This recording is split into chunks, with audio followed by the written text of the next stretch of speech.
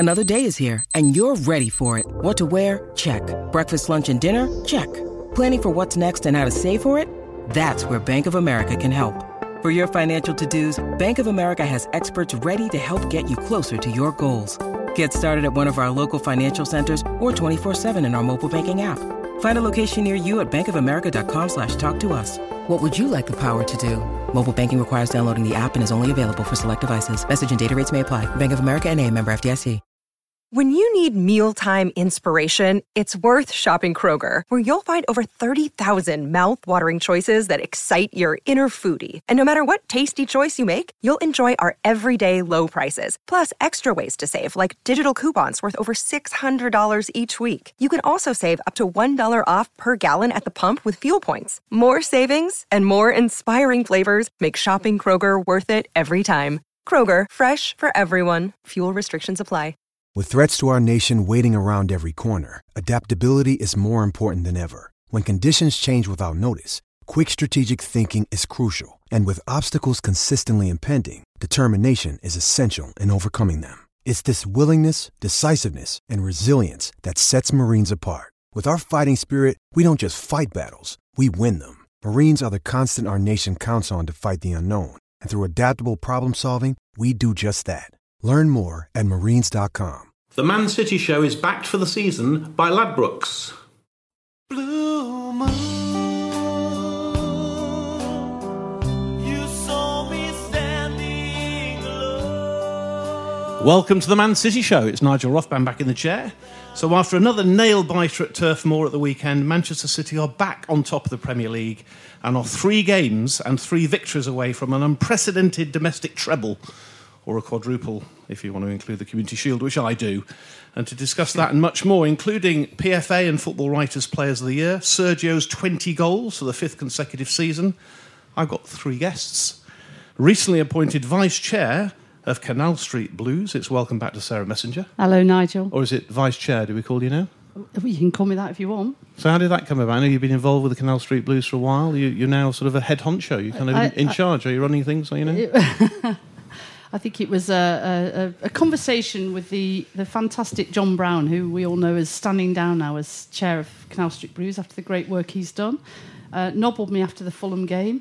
Didn't realise what I'd said yes to, and then I read the minutes. Well, listen to all your mates here and all our listeners. I know that John and all at Canal Street Blues are big fans of the show, so we wish you well in your endeavours. Thank you. Good luck with that. A lifelong pal and former teammate of mine when we were both playing for the mighty South Manchester, who played in Sky Blue and White, of course, at Hough End. Welcome back to Rob Bear and CTID. Hi, Nigel. I need to point out you were much younger than me, but also more talented. And I still am. Yeah. Younger than you. And last but not least, he's been threatening to come on this show for months and months and months, making his debut. A very, very warm welcome to the one and only John Stapleton. Thank you very much indeed. Good to be here. I'm a bit nervous. I mean, it's my first time. I don't know what to expect, but I'm sure it'll be fun. And listen, we keep bumping into each other at railway stations and sure. football stadia around the world, sure. And we've managed to connect. So what we do with people on their debut, John, is kind of a little bit of sort of history, sort of first City game. Explain yourself, yeah. Yeah, kind of what brings you here. No, what brings me here is that my grandfather was at the very first game Man City ever played at Main Road. In fact, he used to watch them at Hyde Road before they even went to Main Road. He was there in 1923. My father took me when I was 7, which was in 1953. I have now brainwashed our son, who's never lived in Manchester in his life, but is more obsessive, if that's imaginable, than I am about Manchester City. So yeah, that's my sort of background. And as you know, I go, although I live in London, I go virtually every home game and as many away games as I possibly can. Most games, most seasons. Fantastic. Well, it's a great pleasure to have you here. And the Man City Show is back for the season by Ladbrokes. Download the Ladbrokes app and play 1, 2, 3, a free game where you have to predict 3 correct Premier League scores, get all 3 right and win £100, get just 1 right and get a free £2 bet, and 2 correct for a free £5 bet. Terms and conditions, of course, apply. Before we start talking about sort of games, can I just start with a more generic question, which is lots of talk about this is a fantastic season, the best Premier League season for ages, it's seesawing, Liverpool, City, City, Liverpool. But I think that is actually disguising the fact that Rob, are we not potentially seeing here one of, if not one of, potentially the greatest side ever to play in the top flight in English football under Pep's brilliant leadership? We know that Huddersfield won the Premier League 3 times in a row a long time ago. And it's thrilling that we now have a chance of doing it twice in a row. And I don't want to talk about it as if it's going to happen, because they're 2 very big games to go. And one of the great things about what Guardiola's done is instilled a resilience into the team that previously wasn't there.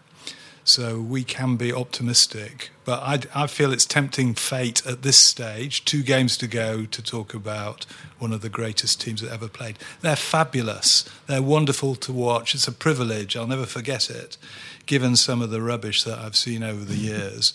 But let's wait. I mean, it was 50 years ago this week, of course, John. I was at that 1969 FA Cup final. Yep. I kind of assume you were as well. I don't know. Yep, I was. April the 26th, 1969. My first trip to Wembley. It was the most amazing occasion. That red and black striped kit is still my favourite kit. And that was a great side. This side's better than that side, isn't it? And potentially one of the greatest. That was a great side. I've got the shirt still in my wardrobe, actually. I wasn't in the team, but one I bought for a vast amount of money to charity auction. You pretended you were, haven't you, in your bedroom? I pretend every week. Of course I do. I still dream. It's a fantastic team. There's no doubt about it. And I actually think this is a fantastically exciting season. I mean, I was behind the sofa over the weekend, daring not to look at the television. I didn't go to Burnley, but daring not to look at the television. And they are a fantastic team of footballers, and Pep's absolutely right. The way they've come back from that defeat against Tottenham and just won the next 2-3 games is outstanding. Really. Their resilience, as Rob said, is absolutely outstanding. Other lesser men would have fallen and would have wavered, but they've done tremendously well, and they're talented, and the depth of the squad is also so impressive. I mean, I worry sometimes if one of my favourite players isn't included in the squad for all sorts of reasons, but there's always someone standing by to come in and do just as good a job, or so it seems to me. So, yeah, I mean, fantastic team, arguably the best we've ever had. I think you're probably right. I think it is probably the best, and I don't want to insult my mates, Mr. Bell and Mr. Somerby, etc. But this is a fantastic team. And do we have to guess who your favourite player is not in the squad then, or is that a quiz? Well, question for later? I'm a big fan of Sane, and I haven't quite understood over the last few weeks why Sane has not been included on a number of occasions, and I suspect maybe there's something in the background I don't know about. Having said all that, his performance against Burnley, which we'll come to in a minute, left quite a bit to be desired, and he was taken off, as we know. But no, I'm always a bit disappointed because he just brings a bit of magic. He's a game changer. He's the sort of guy you jump off your seat for. I think he's a very talented lad. Sarah, I've left you till the end purely because you're significantly younger than these 2 gentlemen, and indeed myself, only in your 20s. So you haven't had the benefit of seeing the rubbish that we've seen and some of the greatness we've seen as well. Your thoughts on this current squad and this current team? I did see some of the rubbish, actually, because it was quite rubbish in the 80s and 90s. And I am just about old enough to have seen the end of Colin Bell and the sort of team of the mid-70s. I mean, what can I add particularly to what Rob and John have said, other than I think the point of your question was, are City going to get the credit they deserve if they win the title this season because of all this nonsense about, it'll be more special if Liverpool win it, and, that they've waited 29 years, blah, blah, blah. Well, it'll certainly be special to us if City win it, and I suspect that in the cold light of day, people will acknowledge this as one of, if not the greatest, certainly Premier League team. I mean, it's hard to debate whether they're greatest top-flight team ever, because it's difficult to make those assessments against teams playing 30, 40, 50 years ago. But I definitely think we're the best Premier League side ever. And looking at the Premier League side, the team of the season that's been announced. Obviously, I laugh when I say it. There's a Stretford player in there, and I can't quite understand how the hell he got in there. I think it must be a joke. I think it must be. I checked the date. I think it was April, but not quite April the 1st. But ridiculous that Pogba got a place. But the rest, does that seem like a reasonable mix to you? I mean, just to remind you, we've got 6 City players, 4 Liverpool players, and the joke that is Pogba as well. So Ederson, Laporte, Fernandinho, Bernardo Silva, Raheem Sterling, and Sergio Aguero being being the City players and the remainders being some reasonable talent from Merseyside. Does that feel about right to you or not? I mean, I was pleased that the City players that got in there were in, and I think they deserved to be. I think if you were voting now and basing it on the last 2 or 3 months, you'd have Kyle Walker as right back. But at the time they were voting, it wasn't long after he had that horrendous sort of 6-week spell. Actually, mainly I was pleased that Ederson got in over Alisson because he's a much better keeper.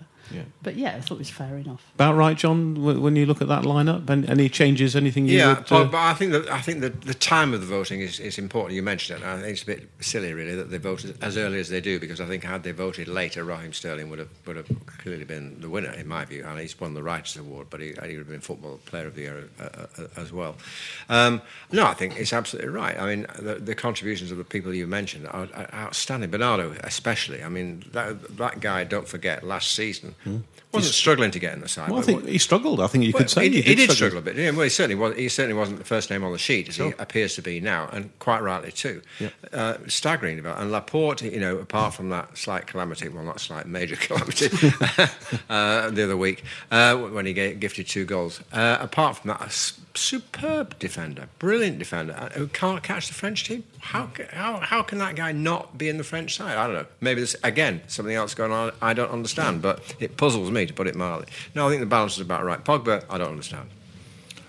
I think you'd have to say that any sane person would choose Hazard in that team, and it's odd that he's not there. And I agree that Pogba hasn't been consistent enough to merit a place. I don't think Walker has either. I think he's had a poor season by his standards, although he's come back now, which is encouraging. And I agree with every word and letter you say about Sane. And when you go to away grounds, people drool at the way that he plays because it's thrilling, and he showed that against United when he came on. But he hasn't been consistent enough to merit a place in that team. Can I just challenge the Sane loving for a minute? I mean, I do love Sane, and when he's brilliant, he's brilliant. But for me, for a player with his speed and skill, he doesn't take on the opposition half as much as he should. And I know that's partly about how Pep has him playing, but there's too many times that he turns back. And I think the exciting moments he's capable of producing, we don't get enough of them. But then he doesn't get that many chances either, does he? No, but I guess I just can't love him in the way I love Bernardo Silva at the moment. And I think Bernardo Silva will win the Fans Player of the Year, actually, over Sterling. Right. I think you're probably right. I think he will. Yeah. So I don't want to... How dare I even have a negative word to say about Leroy? I love him, but I don't... I think there's a lot more we could get from Leroy. But picking up on what John said, is it not more to do with less about how he plays the game? Is it not more about his attitude, and his head does go down? And we saw that certainly at the weekend, particularly when maybe the pass was a bit too long for him, and you kind of saw other players there applauding, good effort and encouraging. You didn't really see that with Leroy. Well, he had a row with Zinchenko, didn't he? He did. He shouted at Zinchenko, and again, it's another player, so to change the subject slightly. I think it's come on leaps and bounds. He didn't have his greatest game against Burnley, that's for sure. But don't forget, this guy's a midfield player. He's not a left back. He's adopted to that role, and he had a couple of problems. I remember at Southampton he gave a goal away, I think, or didn't give a goal, but he made a mistake. Yep. And then he went and created what became the winner. So it was the hero of the night as far as Pep was concerned, and quite right. So he's come on leaps and bounds. I thought he's a great asset, and I personally would put him in there first time. I'd be my first choice for left back this season from here on in. I agree with you that Zinchenko has improved dramatically in the last year, but yesterday I felt we missed De Bruyne very badly. And when Zinchenko gets the ball, he doesn't do anything out of the ordinary with it. He consistently passes, but there's no one that has the magic that De Bruyne has to be able to make the critical pass. But who would be your choice for left back? Well, I mean, if they're all fit. Didn't we pay a lot of money for... We did. His name's Mendy, Rob. I think it's right. Benjamin Mendy's the one you think is struggling. Who's very good at writing Twitter points, but hasn't really done it on the field. And that is... that's a sadness, really. Huge talent, wonderful to watch going forward. And he hasn't done it for 2 years now. Great to watch going forward, but I remember the Tottenham game at Wembley this season when he was a positive liability as a defender, and everyone has a bad day. But I've never seen. I don't understand how actually Mendy is significantly better than Kolarov, frankly, because Kolarov was great going forward, but he was not rotten. That's not unfair. He wasn't a great defender. Is there any difference? So answer John's question then, Rob, if you would. You've got to pick now your left back. If they're all fit, who do you pick? Well, I'd have Glyn Pardoe playing. And Alan Hoke's in front of me. I think it's fair enough to say that Zinchenko is there on merit, and I'm happy with that. Yeah. But he's not a left back. We need to buy a left back. They're not going to play Mendy. They've got to buy a left back. Because actually, I wonder what we're wasting of Zinchenko's talents by not having him as a midfield option. Yeah. So, personally, I would buy a left back. Can we just, having done the team of the year, can we just touch on kind of player of the year as well? So 2 awards, as we know. There's the Players' Player of the Year, and Van Dijk, of course, has won that. Young Player of the Year was Raheem Sterling, but the football writers picked Raheem Sterling. So Van Dijk a worthy winner, Sarah, or are you puzzled at that decision? I'm not puzzled at it, and he's a good player, and he's had a good season. I mean, I suppose if we were going to be bitter about these things, which of course we're not. If we're going to be bitter, the only thing I would say is that I think I would have improved Liverpool's defence. So, you put Van Dijk in there, and you put a decent keeper behind him. They could have bought almost any centre half with a decent keeper, and they would have improved Liverpool's defence. So some of the eulogising over him, I think, goes a bit over the top. But I wouldn't say how it's not as mystifying as Pogba getting in the team of the year. Sure. Van Dijk is a decent player, isn't he, John? Yeah, a very good player, and I think he has made a difference to Liverpool. There's no doubt about it. You might have done just as well, Sarah, but who knows? Who am I to judge? But no, I think he's done very, very well. As I said earlier, I think had the voting been at a different stage in the year, had it been later, he wouldn't necessarily have won. But he won. So and Raheem got the other awards too. So fair enough. Can we just touch on the also in terms of the women as well, because it's important we don't forget them, which is just a growing sport, and City, of course, absolutely brilliant. The way we've invested, the way that they're integrated in this fantastic club of ours, and it is a fantastic story. So we've got Georgia Stanway, who won the PFA Young Player of the Year. Steph, of course, won a Merit Award, and Nikita Paris won the Football Writer. So it's a real clean sweep here, and this is fantastic for our club, isn't it, Rob? I know you're not a massive follower of the women's game, but you must be pleased to see those awards coming the women's way. It's thrilling, and compare it to the other half of Manchester, who are 10 years behind in recognising the importance of diversifying the gender base of the game. It's absolutely wonderful to see, and thrilling that they got recognised in this way.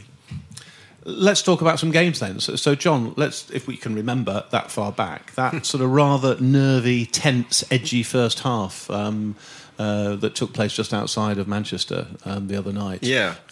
Your thoughts at the Swamp? Well, it was one of those where I was fingers crossed, hoping for the best, and very, very worried, really. And again, just as it was with Burnley, or to some degree, like as it was with Burnley, a disappointing first half. Not the sort of flowing, fluid football we've come to expect, and maybe we expect too much, I have to say. It's worth thinking about and talking about. I think the expectation levels are so high these days, anything less than brilliance, and we think, oh, well, God, what's gone wrong? But, it was disappointing. Then the second half, well, they didn't lay a glove on us, did they? But basically. And I thought it was an absolutely tremendous performance, given the week we'd had and the fixtures we had. We were playing football every 3 days. And at that level, with that intensity, that takes some doing. And there was no... I mean, from about 15, 20 minutes into that second half, there was not much doubt in my mind that we were going to win. And I'm one of those guys, City guys, who's, with 3-0 up with 10 minutes to go, I'm still panicking normally. But I don't think you're alone, John. That was very impressive. So what happened, Sarah? What was the change? Because I think we all felt the same, didn't we? That it was pretty nervy and pretty edgy to start with. But then, as John rightly says, sort of 10 minutes in, something seemed to click. We're in complete and total control, and there was only ever going to be one winner again at the Swamp. I don't think it was a tactical change in the way that he did a tactical change against Burnley, but I mean, I don't know. Other than obviously a great team talk at half time, I suspect they thought, right, well, they've thrown the best they've got at us. And actually, they didn't. It's not like United battered us in the first half. It was probably fairly even. It just that City didn't dominate in the way that everyone expected. I think they thought, they've thrown it all at us. They've got nowhere. Now let's go and show them why we're the best team, not only in Manchester, but in the world. So I don't think it's probably anything more. And also, I suspect Pep is just saying to them, because John's right about the intensity and the pressure they're playing under, you know, if you want this league title, you can't faff around for 45 minutes. Go and score some goals. I think what's interesting in both those games is City started slowly, which is unusual for the way they've played this season. And I think probably nerves and fatigue have got something to do with that. You have to remember, we've won 6 out of the last 8 games at Old Trafford. But for someone like me, you go to Old Trafford with memories of being humiliated. So it was absolutely wonderful to see them hold the line. I don't think it was the end of the first half. I think the last 10 minutes of the first half, they began to wake up and show the skill and commitment that they've got. And I would say that taking Fernandinho off, although he had a very good game, was a decisive moment in the game, because that, I mean, we don't talk enough about Gundogan and his value to the team in so many different positions. And he has been playing magnificently, as he did again against United. Well, we're going to have to. With KDB and Fernandinho potentially out, we're going to have to talk about him, aren't we? And so he hasn't necessarily had... Well, I suppose when you have got players like the two Silvers and Kevin De Bruyne sort of operating midfield, it's quite difficult, I suppose, for Gundogan to stake a claim for being that world-class talent. But you rate him highly. I think he was Pep's first signing, wasn't he? I think anyway, as a manager, he clearly saw something in him, but he hasn't quite hit the same heights as those others that we talk about. But still a huge asset for the team. Well, Malcolm Allison used to say, I've only got 2 very good players in my team, all the rest are brilliant, and I think that applies. That applies now. Gundogan cost £25 million. He was an absolute steal. He's a fabulous player, and he hasn't had the opportunities that he would have had if he'd played somewhere else. And we're now in danger of losing him, which would be... Because he's still not signed, has he, I don't think? Yeah, that's right. That would be a big setback in my view. They're getting a bit more confident he will, I think. Really? Yeah. Good. I guess he's saying to himself, if I'm not going to play every week, why stick around here? Yeah. You know, why can I go somewhere else? Of similar quality, not as good as City, but similar quality, and play every week. I suspect that's what's behind it. But I agree with Rob. I think he's a great player, and he's actually when he's studying for Fernandinho, he's never let us down, has he? Not at all. Not at all. Someone else who... I'm trying to think back to the game, because, of course, we're all probably got the Burnley game more firmly in our mind. But thinking back to that game, John, that David Silva has been in for a little bit of criticism. Again, massive influence in the team. But it would be fair to say he's not had his best season. And certainly the last sort of month or so has maybe been slightly off the pace. You can't say that for the performance he put in against Stretford. Well, that was masterclass. Absolutely fantastic. That was absolute masterclass from David Silva against United, and he has not had his best season. But I'm sure no one listening to this programme would criticise David Silva's contribution to Manchester City. It's been absolutely fantastic. He is arguably, I think, and I hesitate to say this because Colin Bell's a mate. Careful. He's arguably the best player we've ever signed, in my opinion. We can have a discussion about that sometime. I'm happy to have it now briefly, because Colin Bell, for me, I don't think he's quite surpassed Colin Bell. I don't think he scores enough goals. I was hedging my bets. So let me just put that. So my hypothesis is that Colin Bell, for me, still, and we're talking like old granddads here, but for me, I don't think he's quite trumped Colin Bell yet. Fair enough. Would you agree with that? Or would you? I think it's a very close run race. Put it that way. I mean, I remember when Silva signed for us, and watching the first few games, I thought he's too small, he's too frail. He can't. He's not up to the Premier League sort of pace. He's not up to the Premier League sort of tackling, he's not going to survive. And within no time at all, he was running games, and he's been running games ever since. And given his age, and also let's not forget the sort of domestic issues that he's had with his kid, which must have been awful for him to go through. Sure. And a very understanding club tolerated, not just tolerated all that. I mean, just supported that as well. Supported is the word I was looking for. Yeah. You're quite right. Yeah, but he's had a rough old time all round. But brilliant football, and great to see him come back the way he did against Manchester United. I see Rob here sort of itching to get back in here on the Colin, but he'll go. You'll go to Glimpardo again or something, will you? Well, George Heslop. Indeed, George Heslop, but. Pound for pound, it's got to be Colin Bell. It cost £45,000. Yes. How much did David 25 cost? Was it? Something like that. But we are so privileged to recall two such absolutely, as Joe Mercy used to say, scintillating players like David Silva and the other one. Yeah. But don't forget Freddie Hill either. I mean, he only cost £12,000, and he could play a bit. You managed to get Freddie Hill in every time you come on this show. It's a skill for which you are to be congratulated. So let's talk about. Hang on. Can I have a view on David yes. Silva? If you must. You've got a view on everything. We need to drag it into the 21st century, don't we? Yeah, go on then. Give us a young person's view then. I know, so voice of the youth here. So I didn't see enough of Colin Bell. I did see him play, but not enough to with a bad knee. Have the loving that you three are having. After Buchan. It was Buchan, wasn't it, who ruined his... Don't go was there. it? Don't even All right, go there. I won't bring up painful memories. But I think for the contribution... I mean, I love David Silva. He is my favourite player of this era, even though he hasn't had his best season. And I think I would say that for what he's contributed to the success that City are having... And we did have success when Bell was in the team, but the kind of nature of the success, and I know it's a lot more factors than just David Silva's performances, but I personally would say I think he's the greatest player we've ever had. Okay. I'd like to say that, and many would agree with you. And it's a difficult one to argue against. And it was our 11th straight victory, which is quite something, as you were saying, John, with the number of games we're playing and so on. So let's just talk about the goals briefly as well.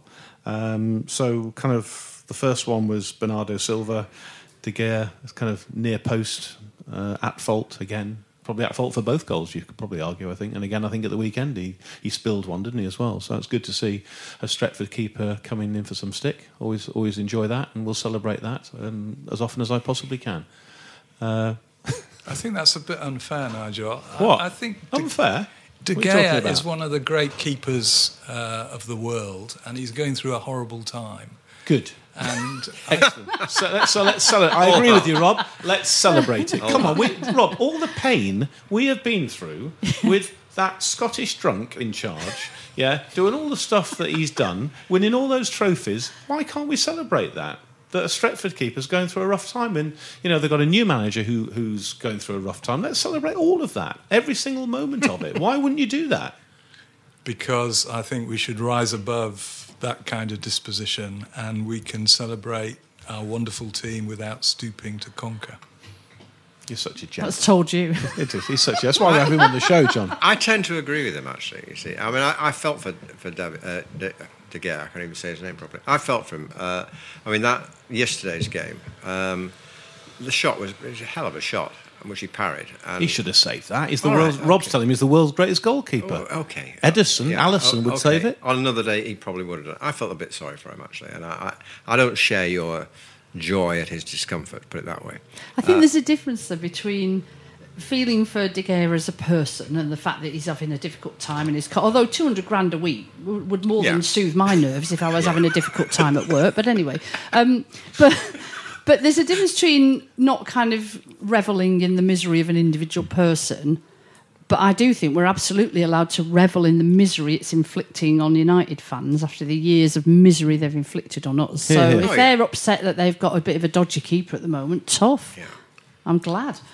I'm glad too. I'll buy that. That's Can we agree on that that's then? Fair enough. That's fair enough. I think. Do you know what we're going to do? We're going to take a quick break.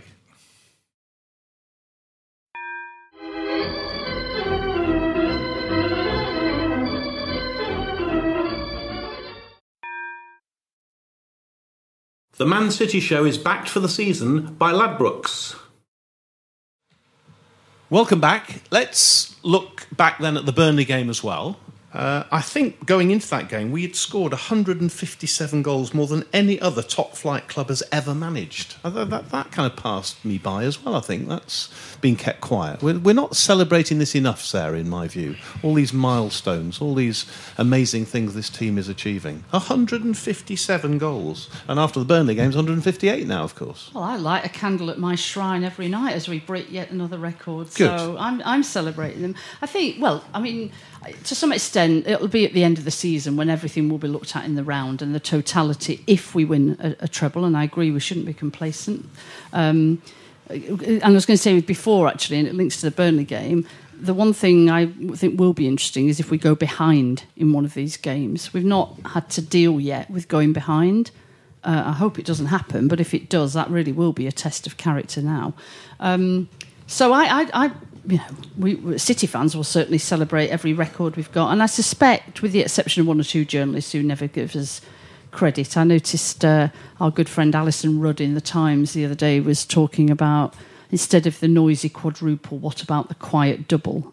If Liverpool, I need to read it again to sort of get the point, get an understanding of what she means about Liverpool being quiet about their season. But anyway, what can I say? Fantastic. All right. In terms of the Burnley game, then, John, technology played its part. Yes, ironically, didn't it? Twice, I suppose you could argue, because there are those who might argue that if it was next season VAR, it looked like a pretty blatant penalty when you saw it slowed down from 4 different angles. And the handball, and so on. Yeah, the handball, the handball, which kind of seemed to move his arm towards it. Yeah. And then the... Well, he admitted it after the game. Yeah, sure. He admitted it was handball. And it was. It was. It's all part of the game. Yeah. Are you a VAR fan? I'm conflicted about VAR. Oh, good. I am really conflicted about it. In theory, I'm all for it. Then I watched the game against Tottenham and I began to have my doubts. But in fairness, even that was right. It might have been Aguero's toenail, but it was offside. And that's the end of that. On the other hand, their handball allegedly was, for me, certainly from the third angle, handball on. On another day, would have been a goal. So I'm not sure about VAR, although it's coming in. Oh, I know it's coming in, and it worked to our advantage. Yes, well, it didn't work to our advantage. That's a different system, isn't it? But technology worked to our advantage against Burnley, and thank God it did, because that was not. If we're talking about the game, that was not our finest hour. I thought the first half in particular, we were sloppy. Some of the passing was sloppy. We lacked energy. The tempo was very low, and I was sort of hiding behind the sofa. But second half, he obviously said something to them at half time that changed things dramatically, and we came out looking like a different team. Although, I'm a bit more charitable than some around this table. I would say hats off to Burnley, because they defended very well. And they're a big, strong physical side, and they defended in numbers of 2 banks of 4. It's not easy, is it? And what a team! I mean, Sean Dyche has comparatively put that team together for peanuts, compared to our expenditure. And he's a brilliant manager, and they're resolute, sort of defiant team, and they're a tough old nut to crack, because everyone said, I don't want to get complacent and say having cracked that one, we're okay, because we're not. But it was a step in the right direction, and a great another indication of what we were saying earlier. This is a great team, because they can sort of slug out those results where in the past our heads would have gone down and would have caved in. I think you owe us an explanation, Nigel, about, because you're constantly rubbishing VAR, but what about goal line technology? I've been very clear. Well, ask the question. I'm looking forward to this. Without goal line technology, City would not have won the game. Of course not. Right. Let me be very clear, Rob. Thank you for giving me the opportunity. If you're in any doubt, goal line technology is factual. Is the ball in and out of play? Number one. Yes, it is. No, it isn't. Secondly, it is instant. Goes to the referee's watch instantly. So for those 2 reasons, I've always been in favour of that. I think of goal line technology. In fact, I think it should be extended to goal kicks, throw-ins, and corners. Because if it can do it on the goal line, it should do it on every part of the ground. So goal line technology, very happy. Let's move on to VAR again. We've got a situation where a handball or a free kick or a foul is still down to in the referee's opinion. And that's the problem with it. And we have a situation now where goal line technology is going to... VAR is going to come in next season. And we're still going to have a situation where there will be debates in pubs, on podcasts, in TV studios, because pundit A says it was a foul and pundit B says no, it wasn't a foul. But it will not resolve it. But it still identifies for the referee things that, were it not there, he wouldn't have known about. So it's a step in the right direction, surely. I'm not sure if it is. I actually think it changes the game, the dynamic of the game. To have a situation, John, where I'm going to have to sit in my chair at the Etihad Stadium. Let's take the Spurs game as an example in the Champions League. Raheem Sterling's goal in inverted commas, and I'm going to have to stay seated until VAR has told me whether it's a goal. Is just a nonsense. And would you be happy if there was some more information on screen?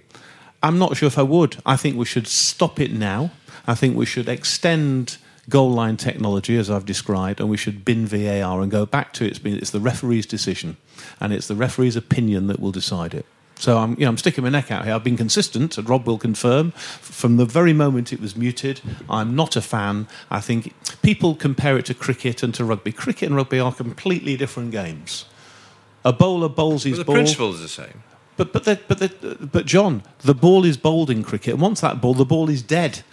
The bowler goes back to his mark. The batsman takes his guard again. The fielders go back to their fielding. But you can't compare the two. It changes our game. Sarah, help us out. Oh no, here. I don't want to interrupt your role that you're on. So I am a fan of VAR. I know you're not, and I. It's one of these where there's not a right and wrong answer. You can hear very plausible reasons why VAR has got problems associated with it. I guess I'm a fan because I think the pace of football now is such that it's quite difficult for referees to keep up with the game or to see some of the things that you might want them to see. And I don't want to win things or indeed lose things because of some terrible mistake, which brings me to my main point, which is it's always meant to be about clear and obvious errors, isn't it? Yep. If you look at the two Spurs decisions, actually, I don't think it was a clear and obvious error that they gave the goal, even though it hit Llorente's hand. And I don't think it was a clear and obvious error that Sergio Aguero wasn't flagged offside for the Sterling goal. So if they stuck strictly to clear and obvious error, Llorente's goal would have stood and Sterling's goal would have stood. And if it gets... But as fans, we then have to accept that occasionally a goal will be given that we now know was offside. But in a way, that's what happens now. You've got TV replays of every single thing that happens, and we have to live with the fact Liverpool have had about 8 offside goals this season. So I personally think it's a good thing as long as they understand what clear and obvious really means. I'll leave you with the last word, Rob, because I'm keen to get on to proper football rather than this nonsense. Could I just say that one of the great things about the win against Burnley was that we didn't concede a goal. Yeah. And that in the end, they played Guardiola, the great attacking genius, played 4 centre-backs in the last 10 minutes of the game. And said lump it into the corner, didn't Stones, Otamendi, Company and Laporte all played at the same time. And I think that is a change and a maturing of Guardiola's approach, which makes City a better team than they were when he first came. We've talked about the great David Silva, the great Colin Bell, Freddie Hill's had a mention because you're on the show. We haven't talked very much. I mentioned at the top of the show about Sergio Aguero, who's only the second player ever to score 20 goals in 5 consecutive seasons. Alan Shearer only did 4 seasons. And, of course, as we know, Thierry Henry is the only other person to have done that. Just a few words and reflections on the legend, on the brilliant, the genius that is Sergio Aguero. He's so modest. I mean, the way that he took the praise for the goal yesterday, he was so modest about it. And those people, including... the centre-forward of Liverpool saying that he's a flash in the pan. I mean, that's just silly and nonsense. Aguero is a very great player who will go down in the history of British football as one of the greatest international players to grace the Premier League. And it's thrilling to see how he's changed since Pep came into a much more aggressive player who's interested in things that go on off the ball, and he showed that against United in a wonderful way. John, that is one of the things that people do talk about. That he couldn't possibly improve, could he? They said, and Pep came in, and there was that period where we weren't sure had they fallen out. Is he a Pep type of player? Sure. He's proved everybody wrong, hasn't he? Well, whatever Pep said, whatever was wrong, whatever Pep said to him, certainly, is no longer the. I mean, there's nothing wrong anymore, and whatever Pep said certainly, obviously worked. I mean, he is just outstanding. I mean, I go back to Don Revie. I go back to Bobby Johnson era.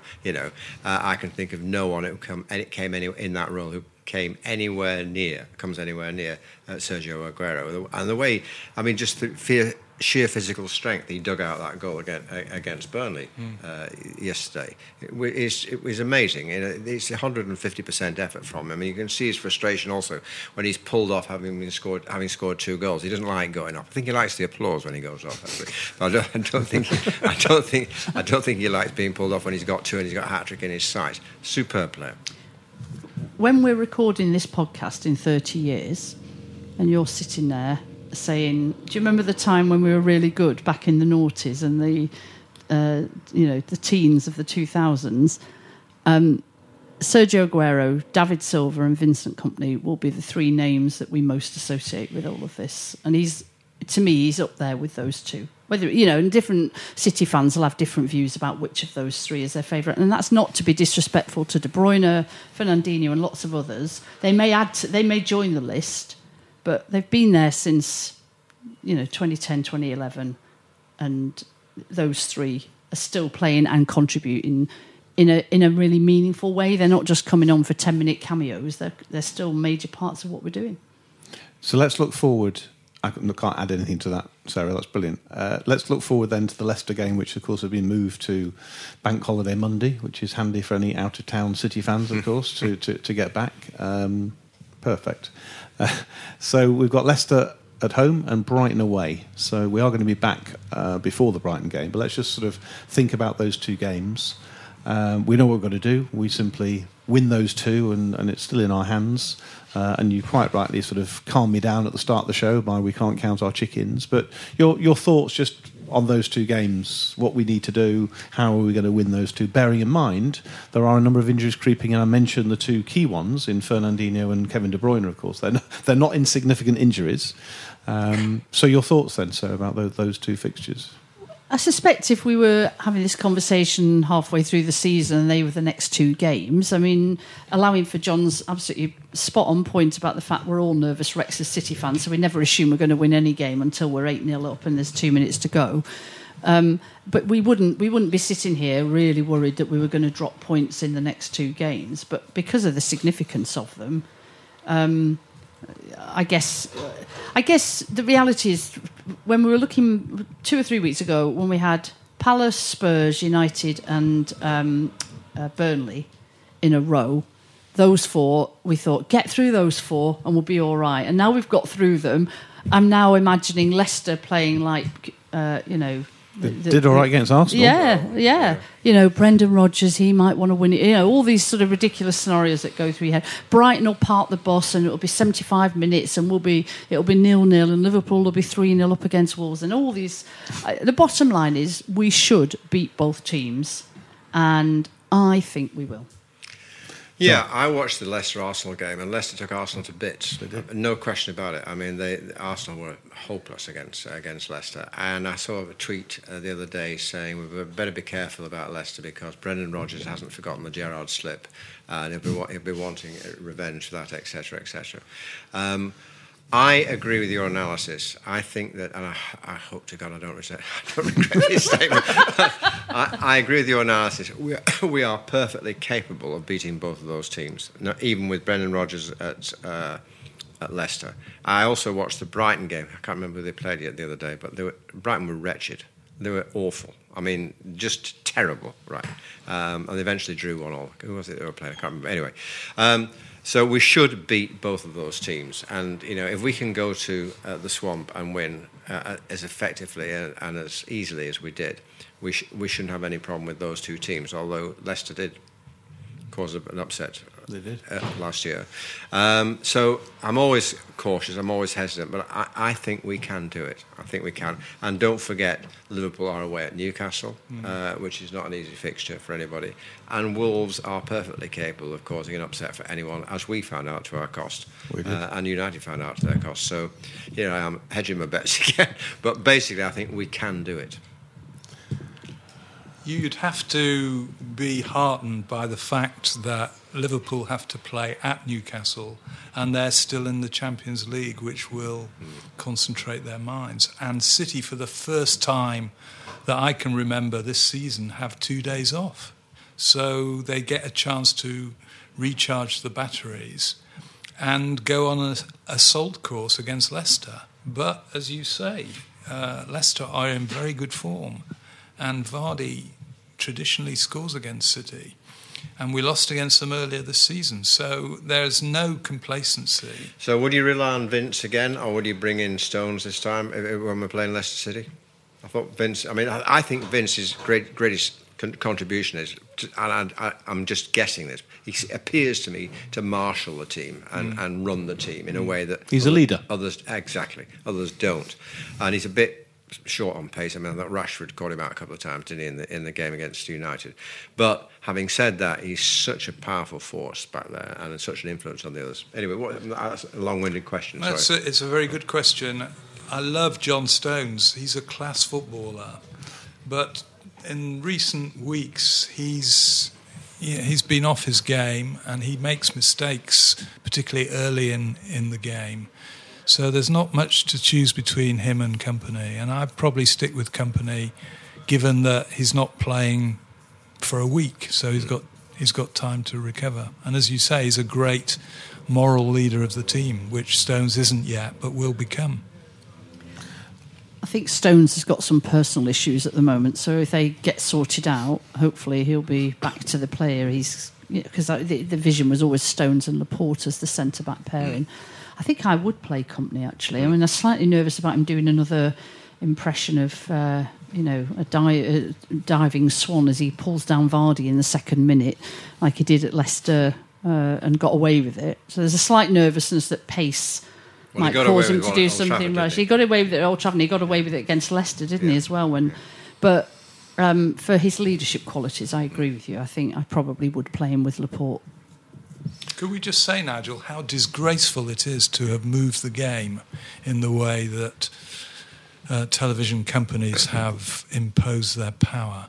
So good people have spent hundreds of pounds investing in transport and tickets, and they can't go to the game for the satisfaction of television. I completely agree. And I've never understood, you probably know better than me, it may sound daft coming from me, I'm not entirely sure who makes these decisions entirely. Is it the television companies and the Premier League, or is it one or that? But it doesn't matter. That was a dreadful decision because it was changed once. Everyone made their plans, it was changed again. And I'm just left with the impression that whoever is involved in these decisions really couldn't give a monkey's about the fans, actually. I remember a few seasons back, we were in the Premier League. Our first home game was Swansea on a Monday, City versus Swansea on a Monday night. What chances people from Swansea have? I mean, they did turn up, but what are the implications of that for people who live in Swansea, going to Manchester on a Monday night? They do it time and time again. It's cynical and it's uncaring for the people who pay the money. I'm again playing a role as I did earlier on, and I'll play the role as I'm expected to do sitting in this chair. If it wasn't for the money, you all know the amount of money that has come into football because of television and because of the Premier League, and has transformed it into the global game that it is, with a worldwide audience, means that we can enjoy seeing the best players in the world. That 1969 team we talked about, of course, earlier, as we know, 1-11, all English. I think it's not quite the last time it has been all English winning, so it's not like that anymore. We attract worldwide audiences, worldwide players. It's now a global game, and television has got to play its part, one could argue. Yeah, one can argue, but also one has to bear in mind the people who actually who pay good money to go and... I mean, Wembley, don't start me on Wembley, What about Wembley, John? Wembley, Give us your view on Wembley, John. Wembley is the rip-off capital of football, and I have no hesitation in saying that. You go to Wembley, as you do, we all do, 30 quid to park your car, 4 quid for a packet of chips, £8.50 for a pint and a pie, and God knows how much. The ticket price is up to 150 quid for the cup final. They go up and up and up all the time. We are paying for the mistakes they made in building that stadium. It was delayed and cost billions more than it should have done. And kick-off time, 5 o'clock. Great if you live in Watford.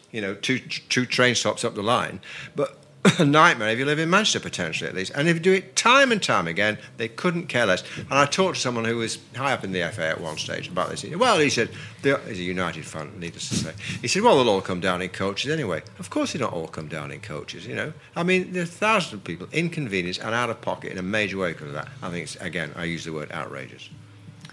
The good news. Disagree, Rob? I agree with every word that you said, except that when you say up to £150, that's not right. I mean, it's tier 2 at Wembley costs £245. Yeah. I never looked that high, Rob. Have you got your ticket, Rob? I got it today. John, we'll see you at Wembley. I haven't got mine yet. I've ordered it.